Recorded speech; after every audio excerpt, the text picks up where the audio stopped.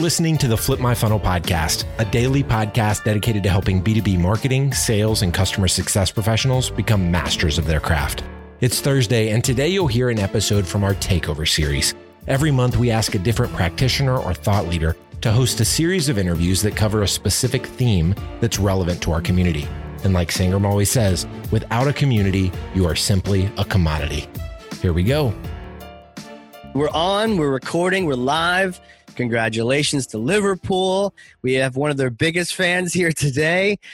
He is awesome. He is going to be so much fun to talk to. I can't wait to introduce you to him. He is a B2B SaaS marketing leader, a CMO, a go-to-market advisor. He's got three passions: MarTech, CX, analytics. And we're going to talk a lot about that and how we get that wrong and how we get that right. And then also he's got a specialty on the mid-market side. And I know a lot of times there's content and talking about the small guys or the big guys, and the guys in the middle are like, hey, what about us? Well, now's your day. Today is it. And he's worked at a lot of great brands. If you look at him on LinkedIn, CMO consultant, advisor at Iris VR. Alon Waks, welcome, sir. Hello, glad to be here. Man, I love, you got the jersey on and everything. You get the full kit? You wearing the socks too? No, the socks are not on there. Only my son has the socks. They don't fit me anymore. And because during this time I'm 400 miles away from home, they only brought 2 shirts of Liverpool. I forgot they're going to win, and we might be stuck this long. But hey, still counts. 30 years. That's it. That was yesterday, right? That was what happened. After 30 years, we finally won the Premier League championship. It's a very important moment. Even more important than the rise of ABM is Liverpool winning. I'll agree to that. For sure. Based on what people assume AI is, I will for sure agree to that. Man, that's fantastic. You're in the gear. It just happened. Were you one of the ones staying up till all hours of the night last night? We won at about 7 p.m. because our main competitors lost. So it's not the best way of winning, but the celebration shall continue. Yeah. Okay. So it's not like you went all night and now you're waking up. So you're clean shaven. Not like you partied all night. So I guess it's a week-long party then. It's a marathon of celebration. At my age, you need to pace yourself. The sprint might happen at the end after you get a few shots in, but right now it's a marathon of celebration. Those are wise words. We're already giving wise words to people. Let me pass you this thing over here. You can probably wield this. I think Liverpool wielded this last night. Here it is. It's Thor's hammer. You got it? Thank you, my grab friend. it? Okay, yeah. Take that and smash for me some kind of marketing myth, bogus strategy, misconception. Set the record straight once and for all. I know you love smashing things. I know you hate bullshit. So let's make it happen. Yeah, I get really pissed off at some statements by non-marketers and also old school marketers.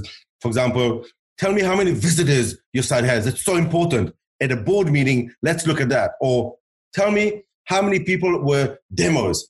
Like, those are great things to look at, but they're secondary. Please start with the KPIs that really matter.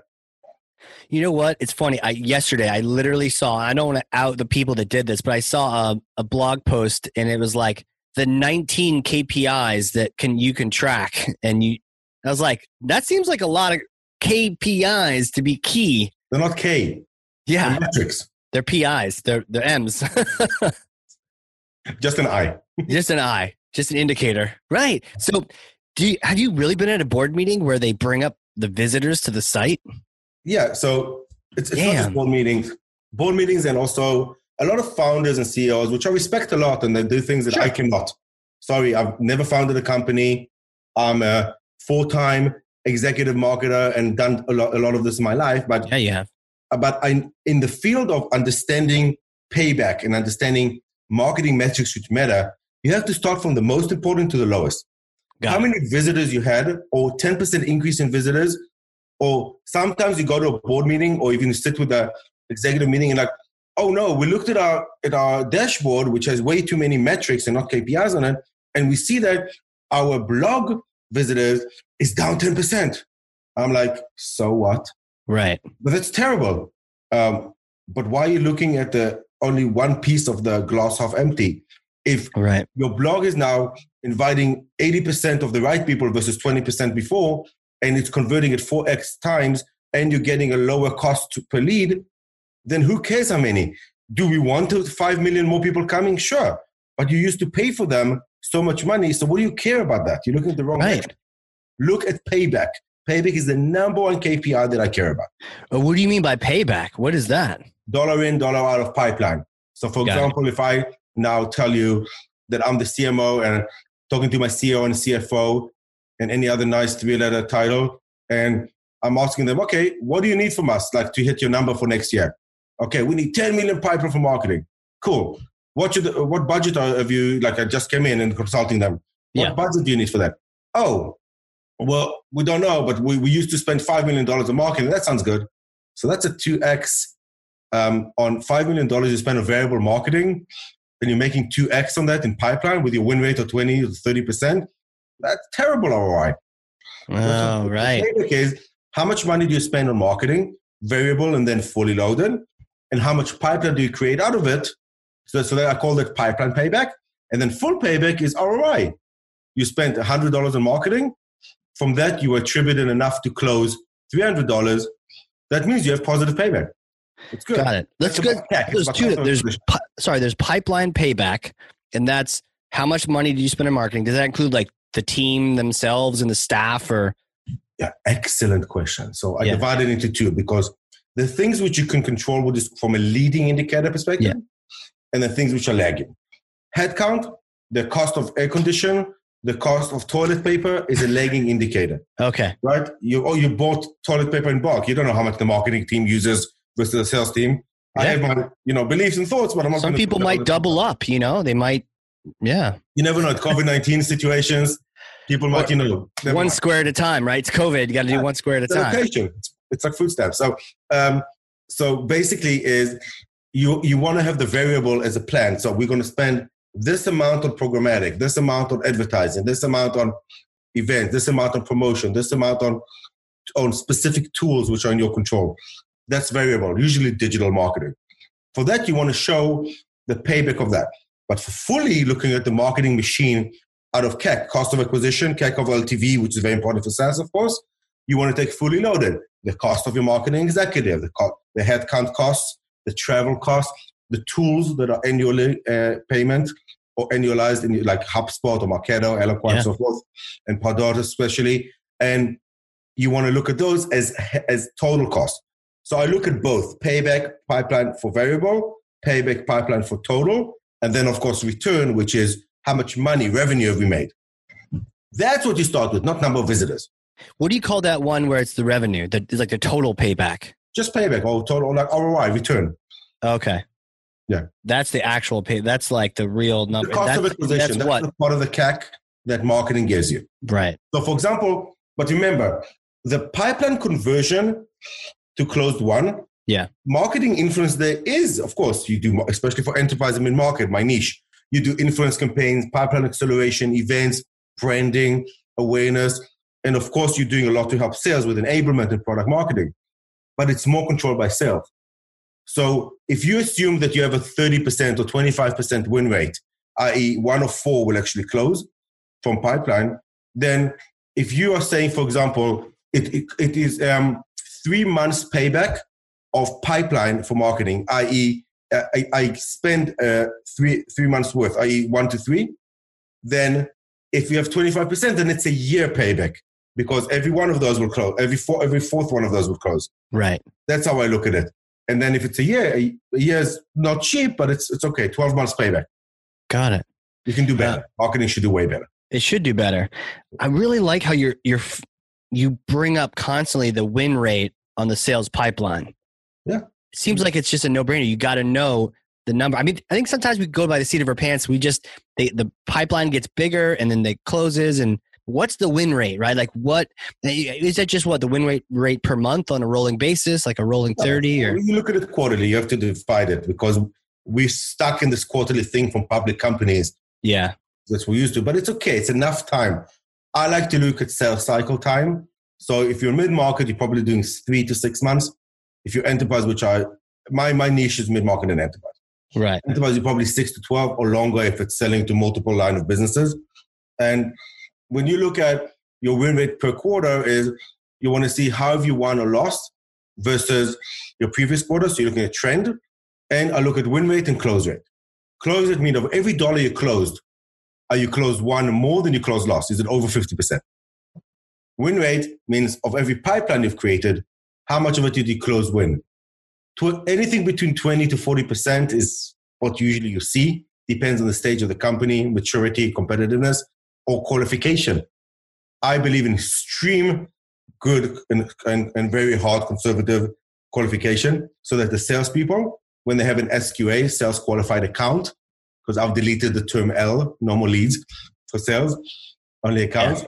I believe they should have a very good, very qualified account in their hands so that the win rate is high and then the trust of sales and marketing is very good because they see great things coming to them. I like that. The win rate is high and then it builds trust. We're not sending you rubbish. Expensive. Yeah. They're expensive and we want them to be expensive. We want them to be amazing. We want them to spend their time, most of the time, on amazing meetings and rooms, virtual or not, talking to people, getting them through the very hard cycle. Yeah. It's not like, oh, we gave them a lead. They only take 5 of them because they're lazy. It's the wrong conversation. Right? Right. So I think a lot of people were stuck in that game where sales is like, give us more leads. And marketing's like, here you go. And they're garbage or they're not ready, but they are, or whatever. You've just deleted the L altogether. Yeah. I'm serious. Like when I build these things, and I've done it in a few companies already, is I try to have sales never work leads. SDRs sometimes, but I prefer not. And why is that? Because they want to focus on an account. Now, when you look at an enterprise and mid-market, it's very rare that you have a case that's only one contact, one buyer who's also the user, also the exec in your sales cycle. Yeah, not at that level, not at mid-market. I mean, maybe an SMB might have a single person shop, but SMB inbound especially, right? They come in, what's the price? Thank you, next price, 2 phones at a time. Right, right. Drop, okay? Let me send you a fax, okay? But in mid-market enterprise, this whole funnel is a piece of shit, excuse my language. It's broken because you have a lead that used to come in inbound. Then you have it as a SAL or whatever you have it, like marketing qualified lead, MQL. Then you have SAL. And then, you skip to SQL. That's an op. But wait a minute. There's another 4 people that are relevant to this opportunity. But with the MQL, I had 5 MQL. Marketing rocks. But it only becomes one opportunity because it's the same freaking op. Right. It's the person's boss, their sister, their husband, and their girlfriend. They're all part of what is called the buying group. So I look at an opportunity and the funnel all the way up to MQA, marketing qualified account, as the buying group is the atomic unit, that core thing. Every buying group should constitute an account. And an account should have ops. That's why marketing and sales have to talk the same language. You know, I love that your niche. You work with mid-market and enterprise, right? You have a specific area. Do you encounter this challenge where companies initially sold to SMB and it's a different language, a different buying cycle, like you described, the person calling 2 people, price shopping all by themselves? Like there's a certain point where it becomes your atomic unit of the buying group. But sometimes companies are still used to selling to the individual. Do they have to, I mean, it's like they have to grow up. They have to change their way that they sell to not be so lead focused and be more group focused. How do you help coach people through that? Or do you see that? Is there like this little friction point where people are like, they're trying to sell to mid-market, but they're treating them like an SMB? It's a massive friction point. Yeah. You need a lot of alcohol and other stuff. Yeah, nice. It's, to each his own. But basically, I've done it a few times lately also with one company that in 1 year we shift from complete inbound SMB to an outbound mid-market enterprise. Upmarket, we have multiple persona, multiple contexts, account-based focus. It's a hard switch. And it's not just hard because of the marketing machine. It's hard because of what is called the RevOps, the alignment with sales and marketing ops, later on customer success. Because you have to agree on a language and then unit. This is another thing that drives me crazy, spraying and praying to 500 people, but not working an account in depth is terrible when you want to be focused and targeted in modern marketing, which is the account-based focus. Yeah. Not about ABM tools and direct mail. I'm just saying clean SDR, marketing, campaign management, orchestration is the word. You can't have, and this happens a lot, you'll be surprised, even to me, you can't have marketing and sales leadership saying we're going to work on these 200 accounts we're going to give them very high touch. We're going to have these 500 in a one to few mid-market touch. These 1,000 a displacement of an incumbent campaign. And we're going to work on them, and they go to the SDRs, and the SDRs have to work one by one. This one is warm, enrich it, go to the decision maker and medic, find the buyer, find the users, and work them as an account. And then the SDR leader says, oh, cool, I love it.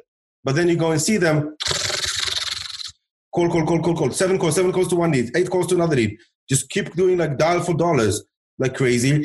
And they're burning leads versus working an account in a strategic, personalized manner. Right. There's a way you can use the wonderful tools like Outreach and others to do this in a proper way and personalized. But spraying and praying, like when you're thinking about account base that you are strategically targeting, and the target account list is a killer. You're actually causing lack of engagement, and you're fatiguing these accounts versus working them in depth. It's extremely dangerous. It sounds like it's a problem for both marketing and sales if they're locked in their old ways. Their old ways is spray and pray. Sales does it too. Like you just described, sales will do the cold call marathon where they don't know shit about the person they're calling, and they're just annoying them, right? To buy a computer. Go to the Seinfeld episode, Lloyd Braun. It's like picking up the phone, Seinfeld versus him. Yeah. To buy a computer. Right. Yeah. Just tell me about it. Why do I need a computer? Right. How do you make that transition? Because you're right. Sales is locked in their old ways. Marketing might be doing their spray and pray thing. Yet you're trying to, how do you get, you did it several times. You mentioned you went from the inbound SMB to the outbound, the account based, is that how you describe the account base? How do you make that? How do you lead a company through? Is there maybe like 3 things that they really need to focus on changing to be able to do that? Sure. I start first of all with internal terminology. Okay. It's not account-based marketing. It's account-based everything. Okay. Because if you see ABM, marketing is doing it, we'll keep pounding the phones. Pound the phones, but focus. So you start with a pilot. You take one SDR, 2 SDR, the enterprise mid-market one. You look at a vertical, maybe 300, 700, 800 group of accounts that you're going for. You're warming them up, what I call surging accounts. You're warming them up and doing by air cover of the buying group, the personas. You send them over to them. The 3 things you do is start with terminology. Make sure that you start with a pilot group to show success and you show that they're working well. And then you look at measurement. You start with RevOps measurements, which means look at these accounts. The ACV was higher. Their time to revenue was shorter. The sales cycle was quicker. And guess what? Is it better to call somebody who's been aware to your brand and has done some activity versus calling 5 people or completely cold, and you maybe will end, one of them will pick up the phone and tell you to F off because don't talk to me anymore. You've called me 10 times today. Right. What do you think? You're a person. What would you prefer? I'll take the good reaction. No one wants to get sworn at on the phone call. Dude, an SDR is the hardest job there is. It is hard. It's so hard being told to call, email people like crazy and be rejected all the time. And I'm not saying it's good or bad. I'm saying, isn't it better to go for people that have had some engagement, some awareness, right? And you know what they did. You have exactly we did this thing called the menu of the week. This is the campaigns. This is what's happening this week. Here's your recommended next touch. So it's all orchestrated with many tools like this. And then they take it and personalize because they look at the person, the company, the CEO, and just add a few nuggets there. You got to personalize it. Talk to me about the pilot group. How large do you make it? Do you make it a little bit smaller than a normal ABE targeting group or tier 1? Depends on the company. So in the beginning, maybe you will have a pod of an AE. So maybe in the beginning you have an enterprise team that's small. Take them as your pilot. Oh, only them with one video. If you have a mid-market or a commercial team of let's say 20, I had that in 8x8 and LivePerson had big teams. Take maybe the few that are in your office and decide together to go verticalize them. Say we're only working on a retail solution, or we're only working on e-commerce buyers versus service buyers, or we are working only on companies in the B2B tech or financial services space in North America that have done something with us in the last year. Let's focus on them and do like an account-based focus on them. I call these themes. They run for 2 quarters. And then you need to measure it because the sales cycle is not so short. Right. It's not a fast thing. So I could see 2 quarters make sense as opposed to 1 quarter. And then by the end of that quarter, nothing happened yet. And you start focusing on it. Not true. You got to see leading versus lagging indicators. The challenge is nobody in a SaaS world has time 6 months to say, we're trying, call me back in 6 months, I'll tell you. No. You got to show leading. You have to balance both leading and lagging. Yeah. Lagging is revenue, closed one, retention, so forth. Leading is engagement, account engagement. How many of the accounts are engaged? Okay, I'm seeing some engagement. Something is bubbling up. How many personas are actually working better than the others? Change your messaging, change your content. Are your channels working more effective? Is direct mail working better than virtual events? Because we don't have in person anymore now. In the future, it will come back. Right. It's a leading indicator. Spend more webinars.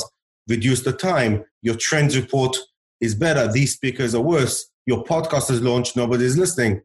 Well, hopefully not. But, Yeah, no one listens to this one for sure.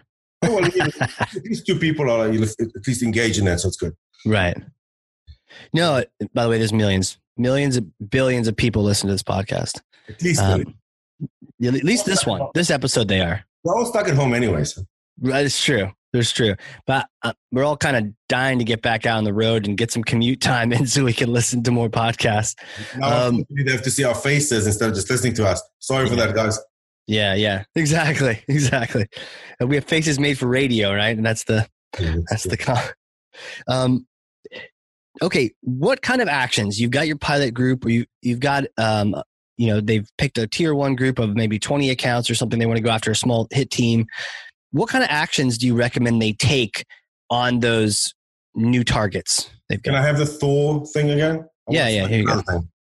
But you still have it. There you go. Man. Smash. Do not go and buy an ABM tool before you know what the hell you're doing with account base and how it works and intent and data. But hold on. It doesn't technology solve all of our problems? Yes, like Salesforce, plug and play, done. Right. Salesforce is incredible. The best CRM probably ever. But it's all about customizing it. Yeah, you got to use it. Yeah. Do not be a slave to the tool. Be a master. The tool serves your business logic. It's just crazy. I've done account base before it was called account base. In the last 1, 2, 5. What was it called? Was it called like Caveman? We called it Caveman. I had a beard. Yeah, right. Under quarantine, but I decided to shave it. It is what it is. Totally. People just shouted at me. So it's actually, it was just called automation or whatever. Sure. And it's all about really looking at what you're trying to achieve. Set your measurements, put your goals in, drive the behavior and fit scores, look at account base with your preferred marketing automation platform, and then just see how people are engaging, and then try and test more tools like direct mail and email and retargeting and dynamic content and all the sophistication you can do. Right. And then advertising through ABM tools and orchestration tools, they will help you. But if you start with that, do you think your SDR team is going to jump like this into an ABM tool and like, woohoo, we're dropping our outreach and sales soft and all those. We're now ABM because that's it. No, you got to show them the money. Right. So your pilot group needs to start with, okay, marketing is doing air cover. This is what I love mid-market. It's 1 to few.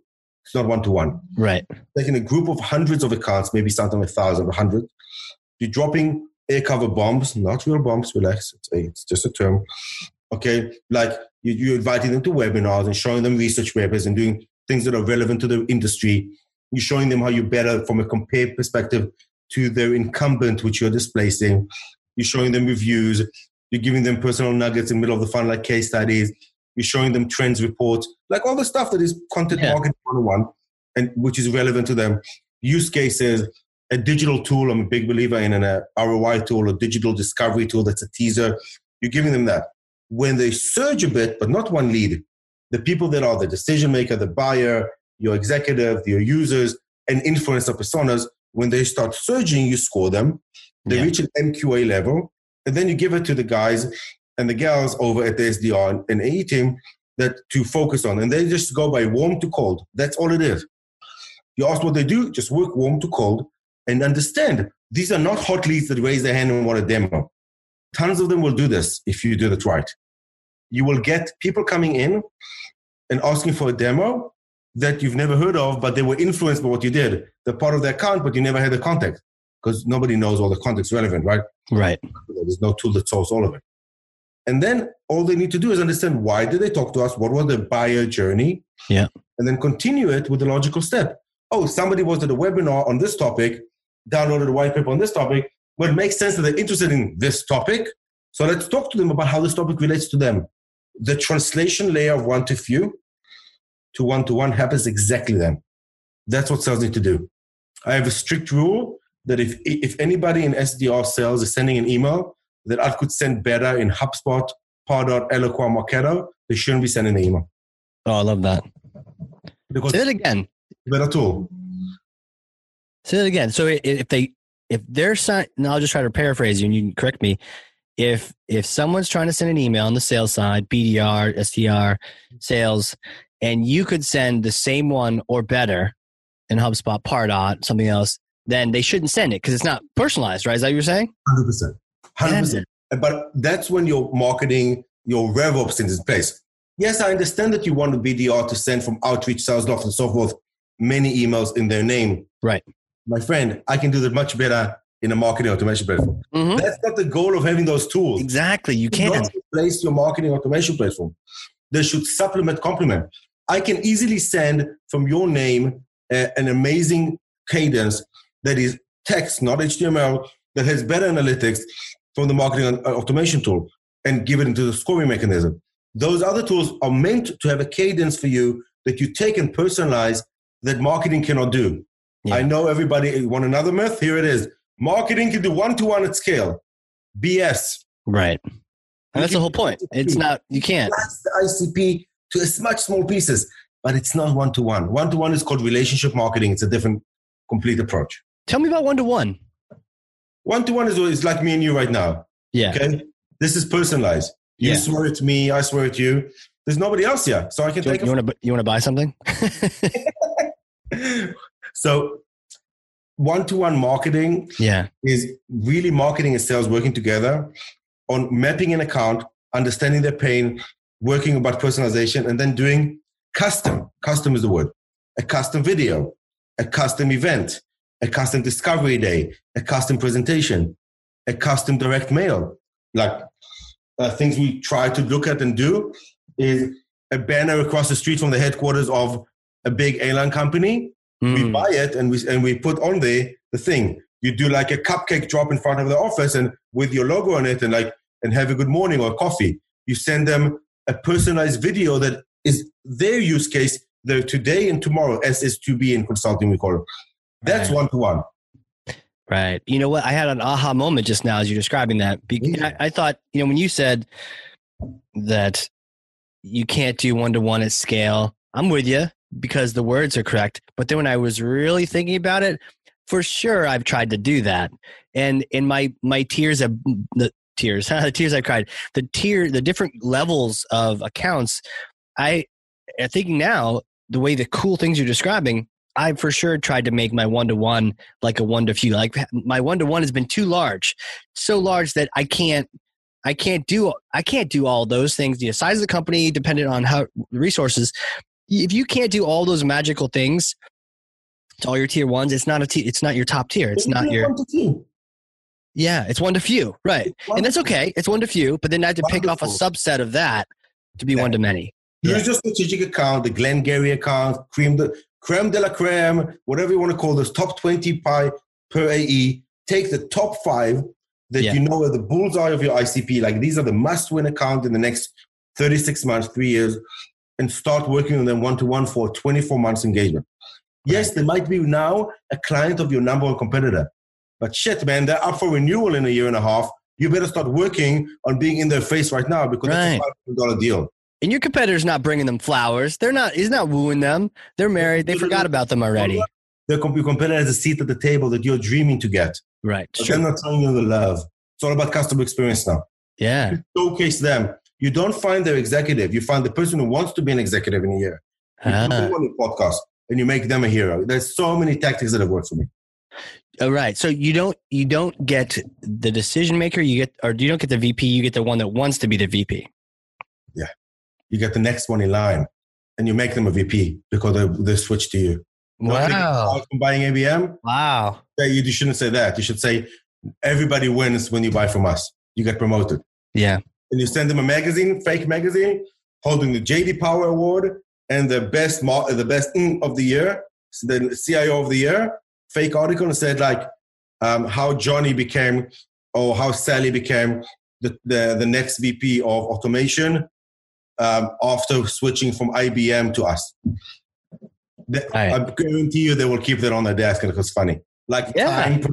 You can't do that to the many group. You can't do that to the few, but you could do that to the one-to-one. That's a one-to-one all the way.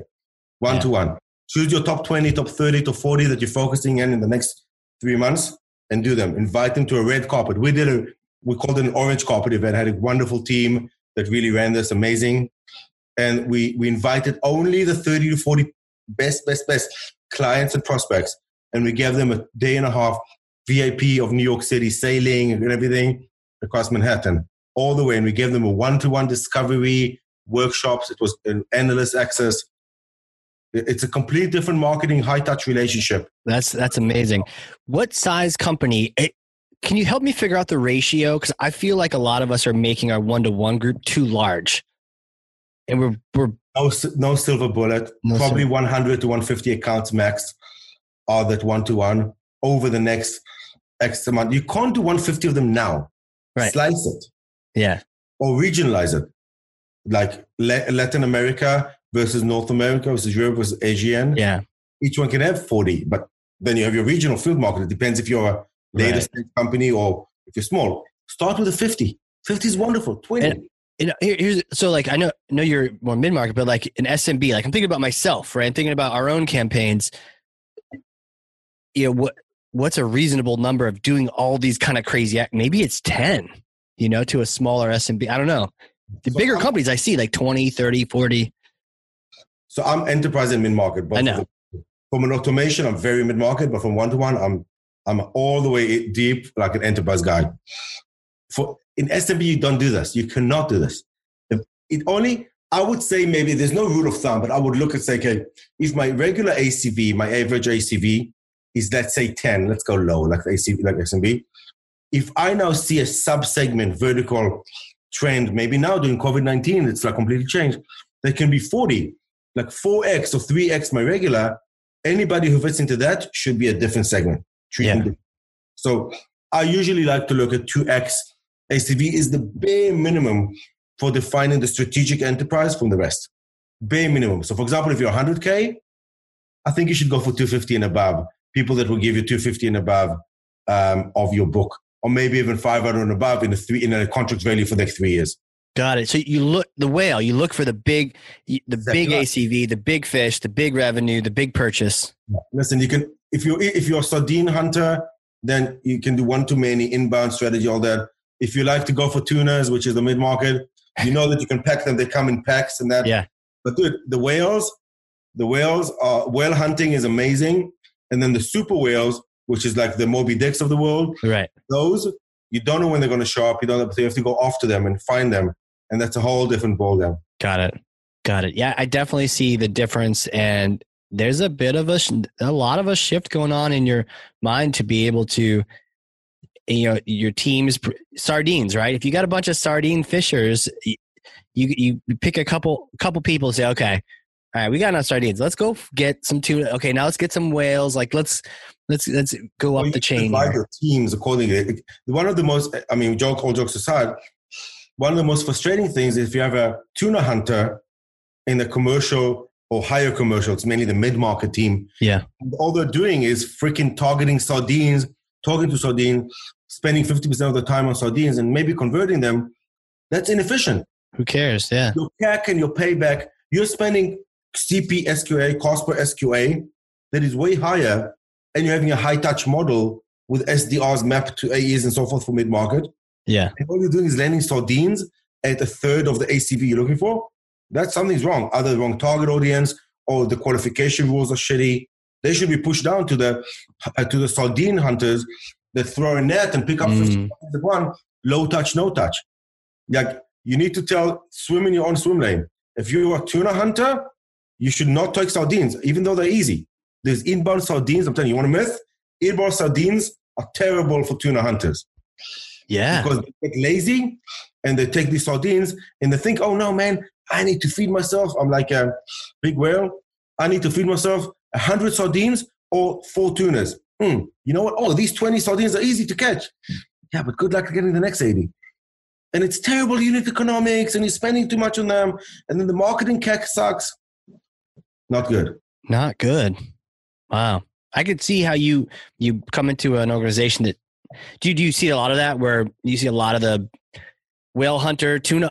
I can see tuna. It can be tricky, right? Whale hunters, if you're whale hunters, they will not touch a sardine. Yeah. Unless the sardine comes and begs to you. The only time they'll take it if it's a investor or an executive referral. Hey man, my buddy from school wants to work with us. I'll give him my best AE, spend a 4-day sales cycle and close it. That's a relationship thing. It's like portfolio of your investors. That's different. Channel, maybe testing out the channel in the beginning, sending sardines their way. You want your best AEs and SEs, your solution engineers on that. Right. But the whale hunters probably won't target sardines. They'll smell them. They'll say, this is too salty. Throw them away. That doesn't smell like whale. That smells like sardine. No, thank you. That's right. The sniff test, right? Yeah. If it's a nice, big-ass tuna, they're like, all right, that comes my way. But your rules of engagement and your RevOps, lead flow and account flows and segmentation should never allow the whale hunter to be assigned a tuna. Yeah. Right? So basically the confusion usually is inbound sardines that they look like tuna, but when you smell them are sardines. The AEs are a lot of times, and the SDRs especially, are reluctant to throw them down to the commercial or SMB team, or even to say no if it's not good business. It's hard. So you need very strong marketing ops filtering and great agreements of rules of engagement with your SDR leaders for inbound and especially for BDRs to never go after them. I've seen bad behavior. I'm not blaming them. Yeah. But we saw somebody in a trade show. They came by a booth. They want a demo to buy. But like, all right, what segment are they? I don't know. They're small. All right, so release them back to the water. It's like fish. Throw them back in, man. Yeah. One bite. Come on, throw them back in the water. Right. It's like those, you see guys are fishing or they're doing crab fishing and they have a little measurement stick and they put it to the crab. It's like, nope, too small. Throw it overboard. You know who should do that? RevOps. RevOps should do that before it gets to sales. Yeah. Don't show. That's why they don't work leads. That stays as a lead and they blind. In Salesforce, they should not be seeing leads, only accounts. Oh, I see. It's okay. So if something new does come in, RevOps is looking at it ideally, and they're deciding, is this lead a part of an account that is where does it go? And so then your whale hunter or your tuna hunter gets an account sent to them, and it's like, hey, this one's ready for you or something. Yeah. Because these, again, you might get a lot of companies that are too small for you now, but they will grow. Keep them as leads, nurture them. But your sellers shouldn't even see them. They only get the accounts that have passed the test of rules that to get assigned to them. Right. Why would you I love that. Wrong things to work on. Yeah, I love that. Do you have companies that when you first start working with them, everyone is fishing for everything all at the same time? Like there's no distinction? It's a shit show. Yeah. And then usually what you see is the most tenured AE, whether good or bad, hopefully good, have these 100 accounts in their name because they were first to choose them that are legendary and could be $2 million account, and everybody else is scraping to find other ones. You got to reset and you got to peanut butter it. You got to say, here's my tier 1 accounts, 100. Every seller gets 20 in the same segment. In like right. Here's my tier 2. Everybody gets that. My tier 3, nobody gets them. That's a pool that marketing owns. When they get warm, I send it to you and you prioritize it. That's one way to look at it. Right. Let marketing own that and then send it to you if they're ready to actually buy. Otherwise, don't waste your time. Go for the big boys, personalize them, work them well. We'll do air cover to them. We'll get them like nice and warm and ready for you. But the other ones, don't waste time. Let marketing warm them up. Yeah. If sales is nothing but like time management, right? If you think about it, it's like you only have so much time in the day and you're trying to close things that will close and trying to prioritize and maximize and however marketing can help that, it just makes everyone happy. I believe that a modern B2B marketer should focus on not just lead generation, but quality, full funnel, and make sure that one of the main things they look at is not wasting sales time. Right. It's very bad. It's expensive, it's misleading, and it leads to a lack of trust and focus. So Right. the better the qualification, the better the quality that you send over, and it's good. And then they come and say, you're sending me shit leads. Like, okay, so we'll send you less leads. They're going to quality. Are you ready for that? Right. I think it's better. This is amazing, man. This is fantastic. Where does this go? If you think about the future, where is this evolving? Do you see things improving, or you've been doing this for a while too. You were an ABM before it was ABM. So where does this go? You see any trends or tech coming down the future that kind of excite you? I'm excited about consolidation in the ABM space because we're seeing companies being eaten up by others. Two things happy about. One, I'm getting less spammed. That's right. Why not? Second thing is it's the whole MarTech world. Look at the Lumascape or the other one. Like, what is it? Like 7,000 companies in the market? Yeah, million. Craziness, right? Yeah. So, like, why don't you get 7 tools to optimize the SDR's hat? Get another 15 tools to optimize heat maps on the left top corner of your screen. Like, no, you don't even need one. So there's only so many tools we can handle. RevOps is becoming I see these trends. One, RevOps becoming a lot more important than siloed operations and siloed campaign management, because it starts with having everybody orchestrated, aligned to the thing, and ideally in a mature company with great executives. RevOps are not set under the CRO or the CMO. It's in the middle. CFO, COO, whatever. They say they serve 2 masters, but they are objective. Okay? Serve 2 masters. I like that. Yeah. It's hard. It's hard to do. I've done it twice. Yeah, I did it once in an internship. It was tough. It's hard, but I've aligned that in the middle twice. Yeah. Not easy because not every company is ready for it. Most are not. Well, that's one. Second trend, consolidation of the market of marketing tools. Just the basics that you need. Best of breed, hopefully, will meet everything around end to end, so that you can buy like a Salesforce related or a Marketo related, i.e. Adobe, and others like Pardot will come with everything. You'll have 60, 70, 80% of what you need in one. Because all of these niche solutions, even though it's what I love, I represent some of these companies and I'm advisor to many of them, are good, but it's hard to integrate them and look at them. And then measurement and measuring successfully and impactfully is very hard. That's why RevOps is so important. So A, RevOps, very mature RevOps. B, focus on consolidation of companies that give you an array and functionality with account base versus everything all over the place. Right. And the third one is sales leadership, working closer with marketing leadership on awareness and what is called the dark funnel or in market or intent or any other buzzword you want to look. That is, they take that as an important signal, not just lead, demo, work. The focus starts with a lot of data. Right. It might not say that I'm buying now. There's a sales cycle and a buyer journey. And it starts with MQA. It doesn't start with opportunity. The sales cycle is going up. It starts earlier in the funnel. Right. i.e., it's awareness. It's a classic buyer journey. Education, awareness, consideration, purchase. But the sales cycle is blending into the marketing sales cycle. It's becoming one. It's becoming one. Right. Sales are being orchestrating into earlier on in the cycle with target accounts, with outbound, ABM. Outbound is ABM. That's something I use a lot. There is no outbound without account-based marketing. It doesn't make sense to call the outbound all day long. Yeah, that's like old terminology, really. And it's incomplete. Makes sense. Hey, who are you, man? Who are you?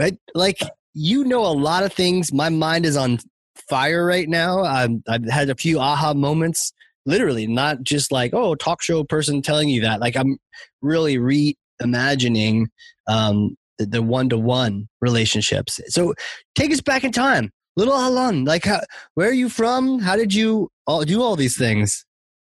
Yeah, Back to the Future. So right. So I started in technology after the army service. I'm Israeli originally. So after the army service, I went. Oh, you're skipping so much life, man. Okay. Where were you born? Okay. I was born in Israel outside of Tel Aviv. Okay. But because of this weird accent, you can pick up that I'm not an Israeli accent original, but rather I grew up in South Africa for many years. So it's like a combination of, So Israel, then you went from there to South Africa? Yeah. You always want to diversify how, chaotic a place is. So you choose one of the most chaotic. You did go from some tough, yeah. Why the move? Did your parents get some jobs down there? My dad's company, yeah. Okay. My dad's company went to a little shithole place, beautiful place on the ocean called East London, down the coast of the Indian Ocean, and spent a few years there, and then Joburg, which is the biggest city. And then came back to good old Israel, did my army service. How old were you in South Africa?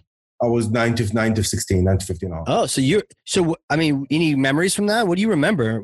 You said it was a shithole. Were there any positives or was it as chaotic? Oh, no, it was a shithole, small place, but we loved it. It was like canoeing and jungles and monkeys eating bananas off the tree. Really? 10 dogs. We had a tennis court and a pool. It was very cheap.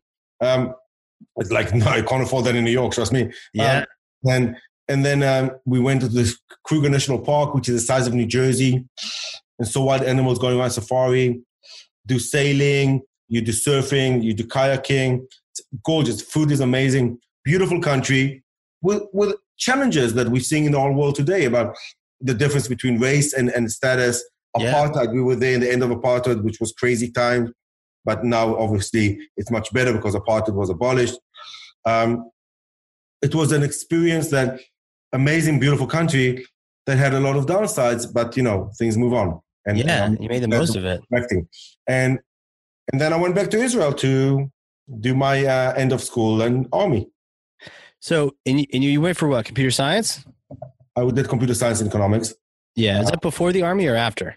No, it's after the army. I decided to, the regular path, 3 years army, and then go get wasted somewhere for a year.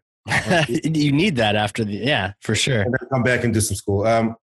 I decided that technology is something I like. I learned it in the army. Yeah. But I was intrigued by the business side. That's why I did a double degree. Okay. Double major. And then I worked in consulting for many years. I didn't go into the engineering. Most people out of computer science go in like engineering, coding, QA, whatever, product. I went straight into the consulting role. Okay. At PwC and others for many years. And then enabled me to see a lot of businesses and a lot of logic. And that's why I fell in love in data and BI. Yeah. The BI for ages. Because your second major was economics, right? So it's like you had like the numbers and the tech, but it was the human side as well as the tech. Yeah, I'm a B2B to C person. So B2B in the way of the business, but I understand the attendee, the consumer. Yeah. That, and I tell a story. I'm a storyteller in that way.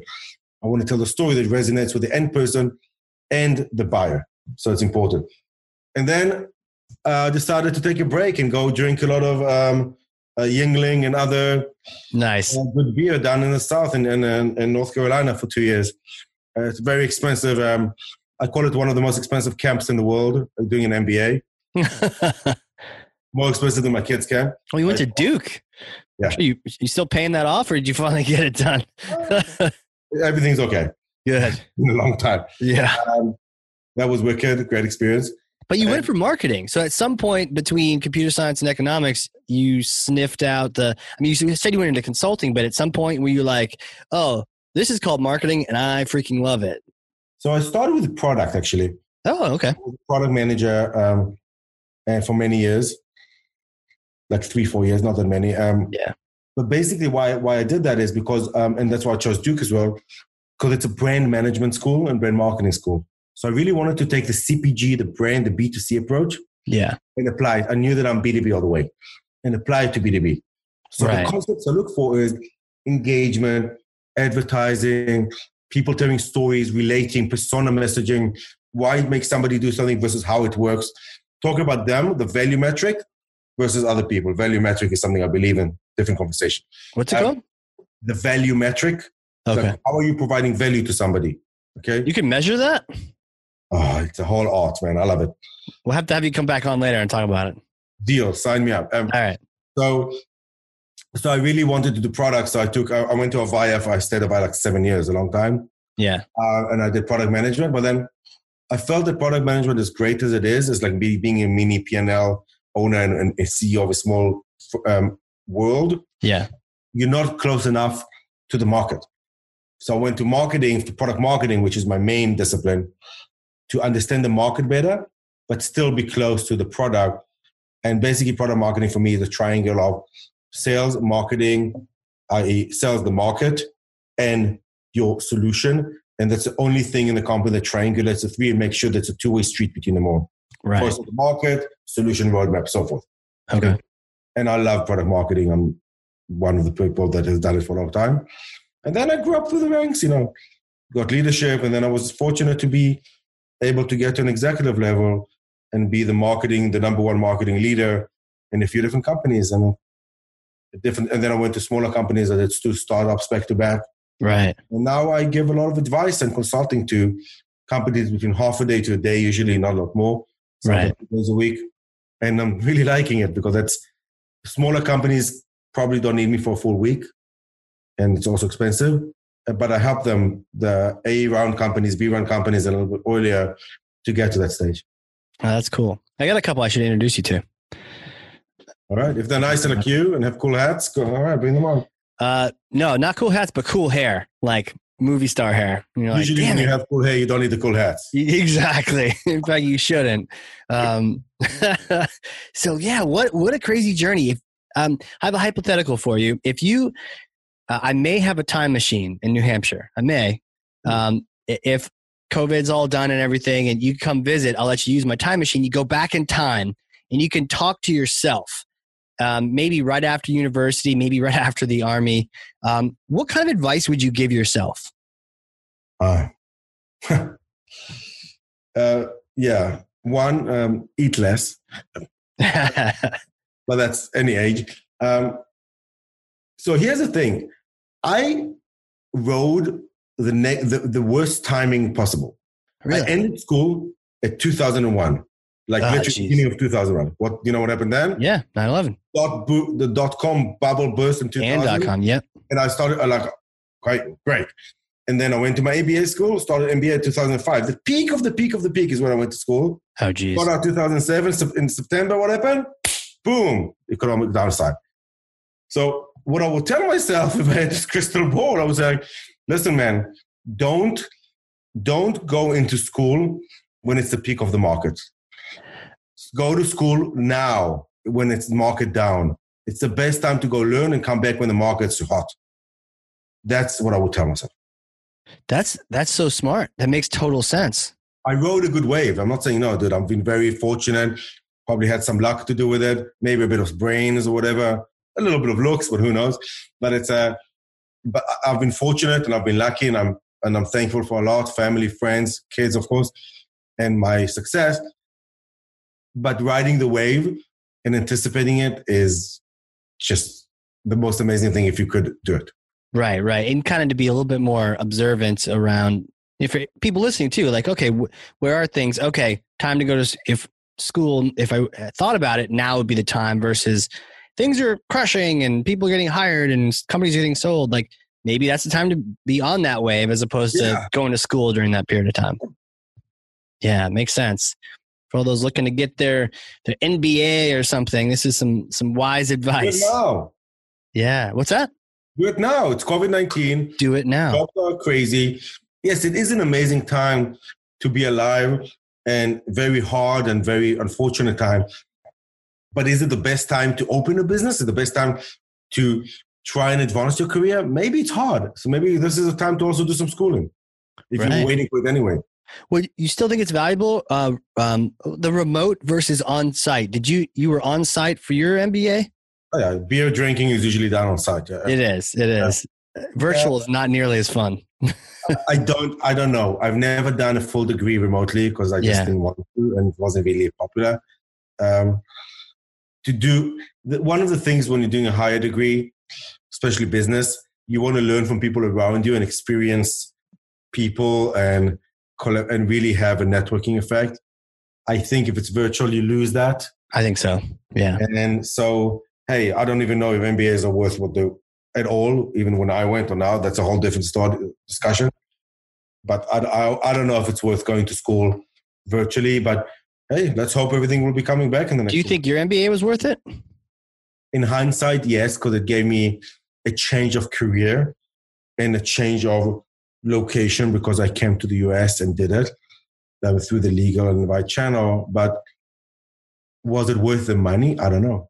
Yeah. If I'd stayed in my prior jobs. You don't know, but you're an ROI guy. You all your KPIs, you calculate everything out. But I guess some things you just can't measure with that. Well, I can, because if I could measure the return of skipping that, staying in Israel or going here with a relocation, I would probably be in the same place.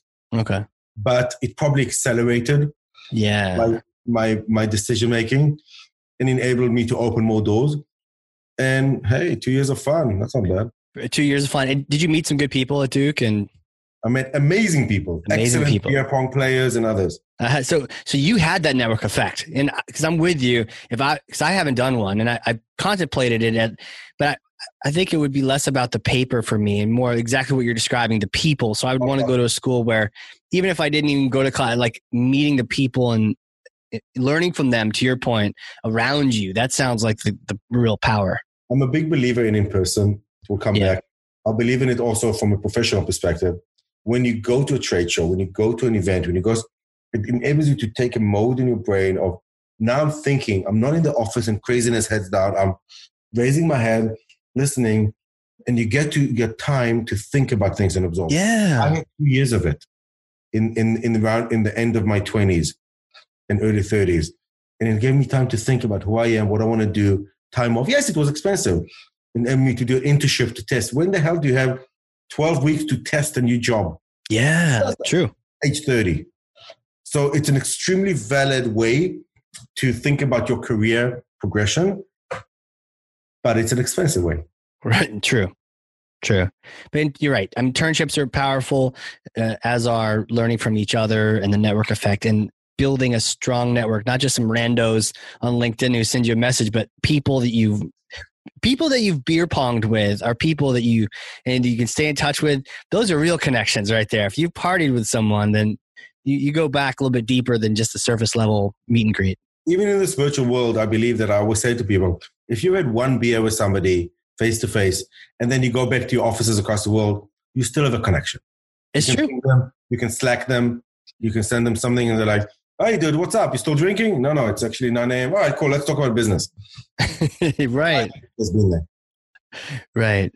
Yeah, no, that's my it's interesting because you hear a lot of people talking about going to virtual events and all this. And for me personally, I miss everything you've just described is what I miss about the virtual events. And I don't think it's like you can even try to replace that, right? What are you going to virtually beer pong with a breakout session at 4 a.m.? No, there's some magic that happens with the in-person stuff where you meet someone. I've met people accidentally just by being friendly, and then we ended up hanging out the entire time at Dreamforce, and you made some really cool connections, and it's cool. It's virtual does not replace that. Right. Can it replace elements of learning, some networking for business, understanding and education? Of course. Does it replace the experience? Never. Right. It is what it is. There it is, man. It's crazy. So you're in a different location because of COVID right now. Are you having a chance to play tennis again and all that good stuff? Or teaching my son now a bit. I'm not an expert. I love the game. Being somebody who lives in New York, it's hard to really play a lot. Yeah, unless you spend a lot of money. So we're going. Yeah, there's a few courts down the road. We play. We started practicing. We bought him a tennis racket. We're going to practice, and the goal actually is now to start being outside as much as you can, but it's 90 degrees, so it's freaking hot. It is. Yeah, it's getting hot out there. Tell me about tennis real quick because, I was playing Wii tennis, on the Nintendo, right, with my wife. Much healthier than regular tennis. What's that? Much healthier than regular tennis. Is it? Sweat, there's no sun, you don't exercise. Right. No ultraviolet rays. We were really good at it, right? So we would beat all the other couples. This is many years ago. All the other couples we'd have come over for parties. we do doubles, and we would crush them on Wii Tennis. We would crush them. So we thought, you know what? We should go play real tennis. We bought 2 rackets at Walmart, bucket of balls. We went out there. We were terrible. Totally different. It's like, well, obviously it's different, but it was funny that it's like, oh, okay, we actually got to learn and practice this. Do you have any advice, any tips on the tennis side? Like, I don't think you should do this, but it's like if you're playing a shooting game and then you really go and shoot. Oh, God. It's not the same. Or you're playing a driving game really hard and fast, and then you go drive hard, fast. It's not the same. Right. Or like virtual, as we talked about, virtual events are not the same as in person. Not the same, yeah. Okay. Yeah, virtual reality is definitely not the same. This company I advise now, it's Iris, the amazing virtual reality solution. But it's not the same, even though it feels like the same. If you have an augmented reality, it's not the same as real. Virtual is actually the same. Interesting. Well, eventually, though, that stuff might be really hard to tell. Augmented is different because it's made up, but virtual is literally it. It's one-to-one the same. But augmented is like being in this game, Fortnite or whatever they call it, and like car theft auto, whatever, all this crazy stuff. Grand Theft Auto? Come on, am I correcting you on your games? Did your kids play these? No, they're too young, thank God. Oh, thank God, you're right. I'll do FIFA any day. But it's like, oh yeah, I beat Barcelona 5-0. I'm so good at football. I'm at soccer. And then you go play and you can barely make it up the field. Like, no, it doesn't mean you're good. Right, for sure. There's elements to both of those things for sure. Man, this has been fun. It's been a blast. Where can people connect with you? LinkedIn is better. Alon Waks. ALONWAKS. Okay. If you want to shoot me an email, it's alonwaks@gmail.com. But LinkedIn is much better. It's the real me. It's the real Alon Waks, not fake. Right. And it looks like not so much on the Twitter, huh? Yeah, I used to. Who's that guy in that Twitter photo? How old is that photo? Half of me. It's this side. It's probably me like 12, 15 years ago. I was going to say. Free ice cream, free beer. You look like you're about to slay in New York City or something. It looks like you're about to go clubbing or something. Awesome, man. Well, okay, so people connect with you there. And as always, when you reach out, you definitely want to say you heard on the podcast. Don't be one of those creepy biz dev stalkers doing the one to many. Go one to few, one to one here. Or connect with me and say, hey, would you like to buy something? Maybe say hi first. I always wait, right? Because they do the whole connection and you accept and you're like, what? And then they go, hey, do you want to? I'm like, nope, block. It's an unfortunate spray and pray mechanism, as we talked about like 30 minutes ago. Yeah. It's not the way it should be. Not the way to do it. Earn the right to talk to somebody. Earn the right to talk to, yes. Earn it, for sure. Well, I hope I earned it. I don't know what I did to deserve it, but this has been fantastic, man. Alon, thank you so much for coming on here and teaching me, quizzing me up on these things. It's been fantastic. Anytime, my man. Good stuff. Go Liverpool. We're going to have you come back and talk value for sure anyways, and maybe we'll tell some Army stories at some point. Yeah, the value metric is an important topic. Okay. I can talk about it any day, but if somebody wants to have a conversation about ICP and value metric and atomic unit, hit me up. Okay. Yeah, for sure. Do you know Peter Fader? No. You guys both love value metrics, and so maybe I'll have to connect you guys afterwards on this thing.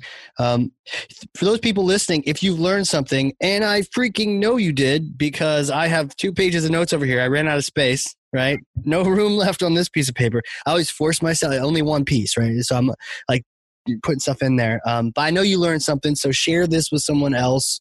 Be a thought leader. One person, 18 people, 74, 198 people. Just get this message out. 2 million people. Share what you learned. Put your takeaways on LinkedIn and get that message out. And Lon, thank you again, man. This has been fun. We'll see you on the next one. Yes, man. Bye-bye. All right. For everyone listening, this has been the Hardcore Marketing Show. We'll catch you all next time. You've been listening to the Flip My Funnel podcast. To make sure that you never miss an episode, subscribe to the show in your favorite podcast player.